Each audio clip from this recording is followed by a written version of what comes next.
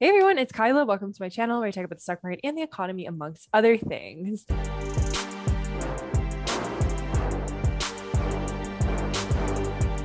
First off, a disclaimer, this is a partnered post with Harvard Capital, who does offer ETFs. As I've outlined in many of my pieces, we have some serious inflation going on, but I've never provided or discussed solutions beyond that. I got the chance to interview Don Gastro, the CIO of Quantix Commodities. We discussed commodities, how Quantix defines different types of inflation, debasement versus scarcity, and how you can hedge against inflation in your own portfolio. The full interview has been edited for clarity and emphasis on select parts for takeaways. We first talked about why inflation has become such a big deal, diving into history and how now is such a stark contrast to the environment that existed over the past 10 years. Don separated inflationary forces into two themes: decarbonization and deglobalization. Decarbonization is largely a result of the cost of the green energy transition, and deglobalization is the result of domestic protectionism and reshoring. We are seeing increased domestic protectionism now, storage of commodities, which could be even more inflationary down the road. Both of these factors have resulted in more inflation, compounded by the pandemic recovery. We discussed the core drivers of inflation, goods, and labor. This is twofold. If commodity prices increase, the input to goods, the cost of goods are going to increase, resulting in inflation, and labor costs increase, the cost of goods are going to increase inflation. Don also pointed out the importance of investing in different commodities in different environments. So for example, in a debasement environment, the weakening of currency here at the USD, you're going to want to invest in a commodity like gold because it's a store of value. However, in a scarcity environment like we have now, where we simply don't have enough commodities to meet demand,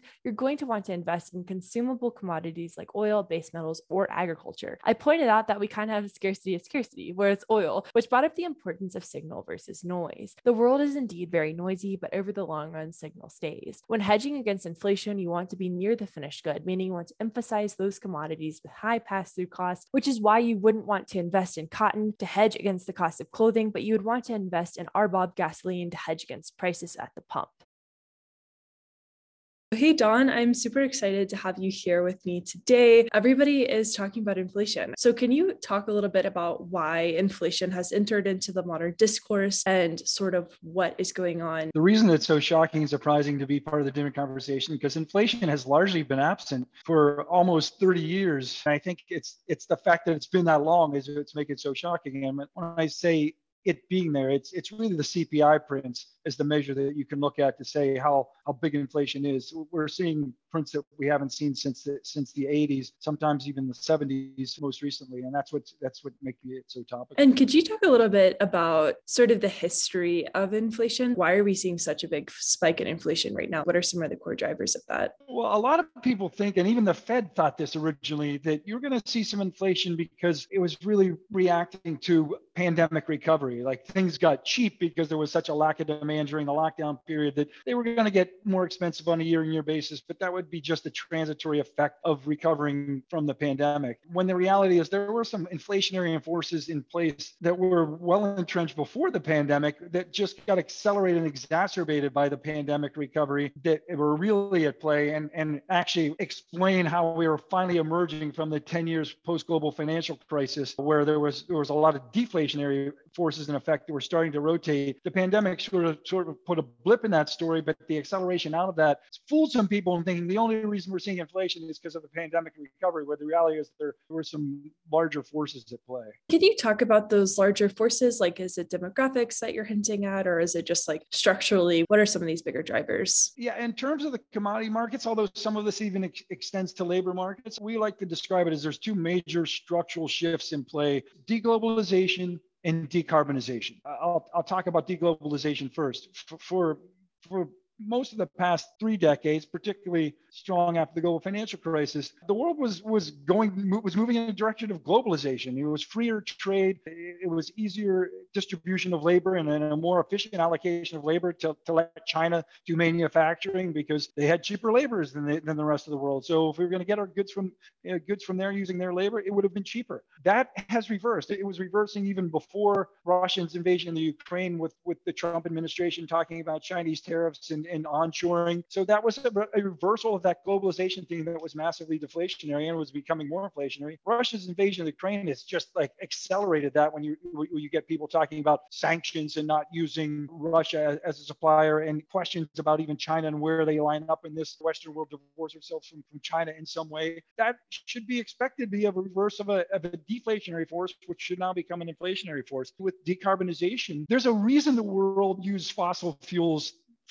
as an energy source. It was the cheapest thing. It was the cheapest way to do it. If there's a different agenda to have some better, broader social good by being concerned of the pollution cost and the environmental cost that came with that decision to use fossil fuels, it's not surprising you should expect you're going to have to pay more if you're going to not be purely economic in terms of what your energy sources are going to be. And I believe the world is committed to that now. Even with the Russian invasion of Ukraine, you're not seeing people really back down from fossil fuels. They're acknowledging that we need to use them again in the interim until we come up with a more massive, a larger scale other solution alternative. But the commitment to finding those alternatives has not really gone away. And again, you should expect to pay more for that. So those two structural things, decarbonization, deglobalization, are driving this inflationary thing. It's something that's beyond the transitory effect of a pandemic recovery. I think that's the issue that Europe has run into, where if you're really reliant on renewable energy and all of a sudden renewable energy doesn't work and you're reliant on Russia to be like the backstop for that, and they go and invade their neighbor, that creates a really weird dynamic. But could you also talk about the dynamic between inflation and commodity? We've seen huge increases in the price of commodities recently. So how do you think about the intersection of that dynamic where it's almost a little bit confusing in terms of what's doing what? Yeah, it is kind of a chicken and egg almost argument with commodities. Because inflation really has two sources. It can come from labor or goods. And on the goods side, commodities really are the most basic input and the driver of the cost of those goods. If they're going up, one of those two pillars of inflationary forces is likely to be going up. When you think about inflation in the relationship to commodities tend to be the lead driver of it. Like when those good prices, when those input costs start to go up, eventually they're going to be reflected in the cost of goods. And that's going to be seen, at least on that segment of inflation measure, is why commodities sort of drive that inflation. Now, because of that, they can be used as an inflation hedge because them going up is going to be related to at least the goods component of an inflation measure, even in the labor sector of the inflation argument, because commodities don't just don't fall into your lap. They need labor to extract them from the earth, whether it's mining metals or pumping for oil, and particularly now that it's more global, it also relies on the shipping of them to move around globally, which requires labor. So if labor costs are going up, it indirectly is also affecting the cost to produce those commodities. So you even get a labor element of inflation with an investment. And you've seen labor costs go up because workers have so much, I guess, choice now. You've seen quit rates go up quite a bit. You've seen employers have to offer higher wages, which I think is, a good thing. But I do think all of that, to your point, sort of leads to that inflationary environment. But going a little bit deeper into commodities, right? So can you dive into sort of the relationship between commodity scarcity and debasement and what that means for the current state of inflation? Those terms are things we developed in terms here at Quantix that try to explain to investors when they came to us and said, I think commodities can be an effective inflation hedge. Should I buy gold or oil? And that kind of is the most basic commodities that people think about when they think about inflation hedges. It occurred to me when I'm answering these questions that they really even distinguish between why they would want one or the other. And there's some very good reasons why they can both be inflation hedges, but for different reasons and different environments where gold would be more appropriate than oil, or oil would be more appropriate in gold. And the description for those environments we've coined are a scarcity environment or a debasement environment. By debasement, I mean every commodity that is in the major global benchmarks and most commodities in the world. I mean, this is becoming an issue with Russia because commodities mostly are denominated in dollars. They are denominated in the US dollar. So if the US dollar is getting weaker, by definition, everything that's priced in that will be getting stronger. A rising tide raises all ships sort of argument. Like if the dollar is weaker and there's too many dollars around, which is making them even weaker, things are going to go up. So people could describe that as inflation. Yes, that's inflation. That's maybe not classical inflation, but rising prices are described as inflation. But that's really driven by debasement. That's by a weaker currency that the commodity is set in. And in that environment, you want something that is a store of value. And the commodity that makes sense to be the biggest store of value is gold. So when you talk about debasement, gold is the right asset class with the right commodity within the asset class that you probably want to be directing your investment to. The flip side of that is inflation that's caused by scarcity, i.e. there's not enough stuff around relative to the global demand. That's caused by environments where economies are generally starting to overheat, and the demand for things to drive that economy is greater than the supply of them. And those are consumable commodities, things like oil, base metals, or even agriculture, where temporary or even semi-longer lasting period of excessive demand causes scarcity in the commodities, which drives the price of that commodity higher. In that environment, you actually want to be invested in the consumable ones, like the ones that I mentioned. In oil, if people are talking gold or oil is more appropriate. Where we were a year ago, when central banks were being very accommodative and trying to stimulate demand to make sure the world got through the pandemic, was more of a debasement environment. And you saw people turn to gold, and gold actually outperformed for some periods during that environment. But since then, since I would say arguably like the fall of 2020, we have very much and rapidly shifted into a scarcity environment where the economy is coming back very strong. Demand for things is exceeding supply. That's the right time to be thinking about consumable commodities and that scarcity environment rotating into things like the petroleum sector, like energy and base metals. We're definitely like in that scarcity environment, like you're saying, but we're also seeing underproduction in oil. Like North Dakota, I think 25% of their production is offline. Libya is going through a political crisis, and they're one of the top producers of oil. When there's scarcity of scarcity, how do you sort of think about that? Well, I describe that as seeing the signal through the noise.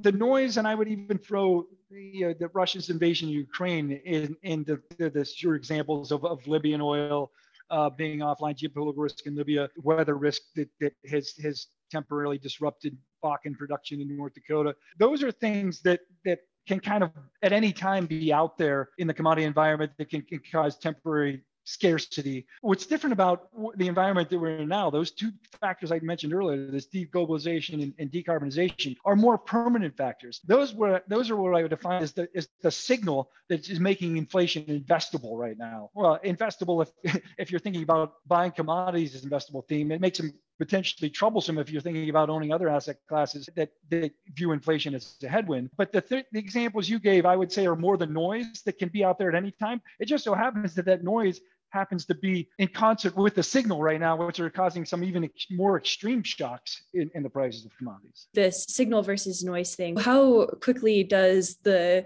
noise sort of normalize, in your opinion? What do you think is going to happen with regards to like signal versus noise, and how powerful that will be moving forward? The term noise kind of, I think, is meant to characterize something that could go away, right? Like it's not always there. It's kind of just in the background. So those things could go away. And I think the important message is the signal doesn't go away. That will take some of those noise impetuses for higher commodity prices away, but the signal will still remain. And that signal is something that is broadly supportive of commodity prices. And as we talked about earlier, if commodity prices are going up, and that's raising input costs for goods are likely to continue, and inflation remains a problem even if those noise elements go away. And so to your point earlier about this deglobalization aspect, so the war in Ukraine has caused shortages around the world, whether it be in wheat or oil. So could you talk a little bit about that relationship, like how this war impacts inflation, sort of like end-to-end supply chain problems that are happening there? I don't mean to underplay the importance or the significance of a noise item as big as land war in Europe. I mean, that's obviously a pretty loud noise. And it's even louder in terms of what it means to commodity prices when you think about how significant the two nations that are involved in that conflict are within the commodity landscape. Energy, particularly with Russia being a major exporter of gas and oil to the European continent, it's become a major and significant factor in terms of inflation in Europe on the energy front. But then even within the agricultural sector, Ukraine is a significant exporter of corn and wheat, which if their crops don't make it to the global market, and it should be very difficult for that to happen given what's going on in that country. That's going to have some significant effects on next year's grain cycle, which is already being reflected in the prices. I think Also, to this point of deglobalization and like, how do we make sure that we're not reliant on Russian gas? A lot of supply chains are just in time as well. I think Zoltan has written about this before, where you're going to see a lot of reshoring. You're going to see a lot of countries begin to be like, okay, I need to produce somehow commodities on my own land. So how do you think that is going to impact supply chain management? Are we going to see a lot more domestic protectionism in commodities? Well, yeah, I mean, that you brought up something very interesting there, which is part of this deglobalization. And what comes with that is this energy security element, which you would think logically should inspire you to store these things in case of a rainy day type of thing. And in fact, what did the US do? They went the other way. They were releasing oil from the SPR, which temporarily is taking away some of the pressure on energy prices, but it's just kicking the can down the road. Like, if you really want this energy security, what should be a function of the deglobalization move, because you can't rely on getting it somewhere else, you're probably going to want to start storing more of it. And whether the U.S. does that or not, certainly other nations I think, are going to be moving towards larger petroleum reserves, and not even just petroleum, larger commodity reserves in general, which again is going to be inflationary because it's just another bit of demand, not just consumable demand, but storage demand for the future. I think you kind of touched on this, like with the gold versus oil narrative, but are there certain commodities that are not as effective as hedging inflation versus others? Well, if you think about the list of most liquidly traded commodities, those that maybe are in the commodity benchmarks of the Bloomberg Commodity Index or the GSCI, what I think is important to consider, and this is one of the frameworks we use in terms of coming up with an inflation basket that's made out of commodities, is you want to look for those that have the highest pass-through cost sensitivity. Because as I mentioned, commodities are the inputs that go into consumable goods, and it's goods that really are a major driver of the inflation calculation. But if the liquid future that you're trading requires a lot of processing and is much further upstream than the end good, its relationship to inflation can become somewhat muted. And an example of that we like to use is that RBOB gasoline, the gasoline future that are in those two indices, is pretty much well refined in the same product that you would put in your tank. And it trades at a price that's 60 to 70% of what you pay at the pump. Really, and the only difference really is taxes. So it's essentially the end good that you're consuming. So if you want to hedge inflation, that's probably a pretty good tool. Whereas something like cotton, the cotton future gets delivered as a bale of cotton that is very far removed from what you would purchase cotton in. Like, even in a t-shirt, which is the most basic application of cotton, the price of the cotton that's in your standard t-shirts only represents 5% of the cost. So even if prices were to double, you're probably not going to notice it that much on how much your t-shirt goes up. You want to think about commodities that are closer to the end consumable good. And I think generically, I would say energy commodities are closer to that than some of the softs, and base metals are somewhere in the middle. So sort of like raw materials versus finished goods. Like, it's better to have finished goods. Exactly. It's supposed to be finished goods are closer to what's actually driving inflation. What are some of the drawbacks of investing in a commodity index to fight inflation? Typically, what people would list as a drawback is the fact how dismal commodity index performance has been over the last 20 years. Like, I don't want to get stuck in that trap. And yeah, I mean, that's a valid reason, particularly if you look at the BCOM, for example, the Bloomberg Commodity Index. Over the last 20 years, the ratio of commodities that make up that index, their spot price, the price that consumers would have to pay to buy that basket and the weights that are in that index, has gone up by 5 times. So, and that's probably consistent with how you kind of think of the world. Things are roughly 5 times more than they were 20 years ago. The Bloomberg Commodity Index is only up 50% over that 20-year window. So any investor that thought they could buy that index as a hedge for the cost of these goods is pretty severely disappointed in terms of its performance. But that's addressable, and that's one of the things that we do here at Quantix is come up with alternative ways to get access to those same basket of futures, but in a smarter way that you can come up with something that performs much better and reflects the actual cost of goods that you're buying. Could you give an example of the smarter way without giving away like a secret sauce or anything like that? Yeah, I mean, a large part of that performance gap, and this is, I think, is misunderstood for people who not really invest in commodities before, is that you're not actually buying cows and a barrel of oil or even a bar of gold. You're buying futures contracts when you buy these commodities indices. They're derivatives whose price is tied to the price of those physical commodities, but it's not the actual physical commodity unless you took that futures contract into expiration. And then the way exchanges work on futures, if you take them to expiration, someone is obligated to deliver them to you. But the way these indices work is they never take them to expiration. They sell the nearby future and buy a more deferred one to constantly maintain that exposure. That act of rolling those futures from the nearby to the more deferred has a cost associated with it that equity investing doesn't have. You buy a stock, you can hold it forever. You don't need to buy next year's version of that stock type of thing. With the commodity futures, you do. And that process of rolling that position forward can be quite costly, particularly in commodities where it costs a lot to store the commodity, like natural gas. So we're thoughtful about choosing the right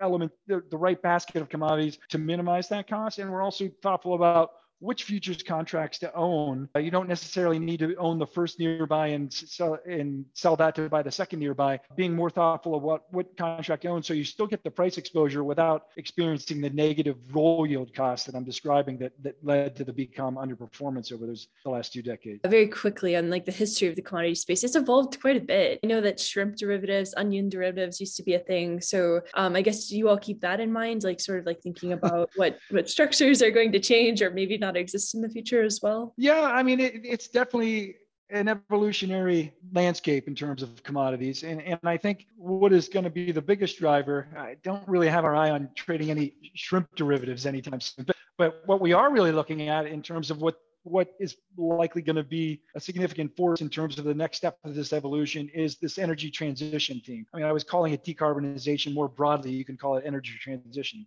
The world making it up of its mind to move away from fossil fuels and look at alternative energy sources. That shift is going to have very significant and pronounced effects in terms of what is the most relevant to commodities to be trading and where the most interesting things are happening. And that's what we're focusing a lot of our time on. So as a final question, considering everything that we talked about, the war, the pandemic spikes in China, the evolution of the commodity space in general, what are some final thoughts that you have around the space or, what you all are doing at Quantex? I would say that investors should not just think of commodities as an alternative asset class. They should think about where it fits into their broader portfolio. The last 10 years we talked about, with no inflation, commodities have been lackluster performers, have been phenomenal environments for equities and fixed income. And that was really being largely driven by super accommodative central bank policy globally. Now that inflation is becoming a topic, central banks are reacting to it and moving from quantitative easing to quantitative tightening, which can pose a challenging environment, some real headwinds for those asset classes, which is different than the last decade. And you should think of commodities not as an independent source of asset class to invest in, but how it fits into that broader dynamic and how it may affect your broader portfolio. Awesome. Well, thanks so much. I'll have some additional information about Quantex and everything that they're doing attached below in the description box. But thanks so much for the time, Don. Thanks for watching, everybody. I hope that you enjoyed this interview. The content is for informational purposes only. You should not construe any such information or other material as legal tasks, investment, or financial or other advice. But thanks so much for hanging out. I hope that you enjoyed this. Don is super smart, super awesome. And I hope that you're having a good time out there. And I'll talk to y'all soon. Bye.